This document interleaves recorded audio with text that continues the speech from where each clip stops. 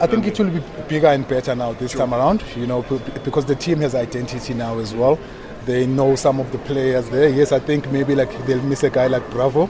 I mean, like it was superb for them last year, dancing with them after every game.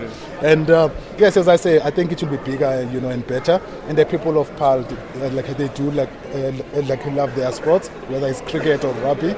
They like always come to support their teams. And like they play like our 12 men, you know, like in a way, with all the support that they give us. And it's them that pushed us last year as well to finish in the playoff spot.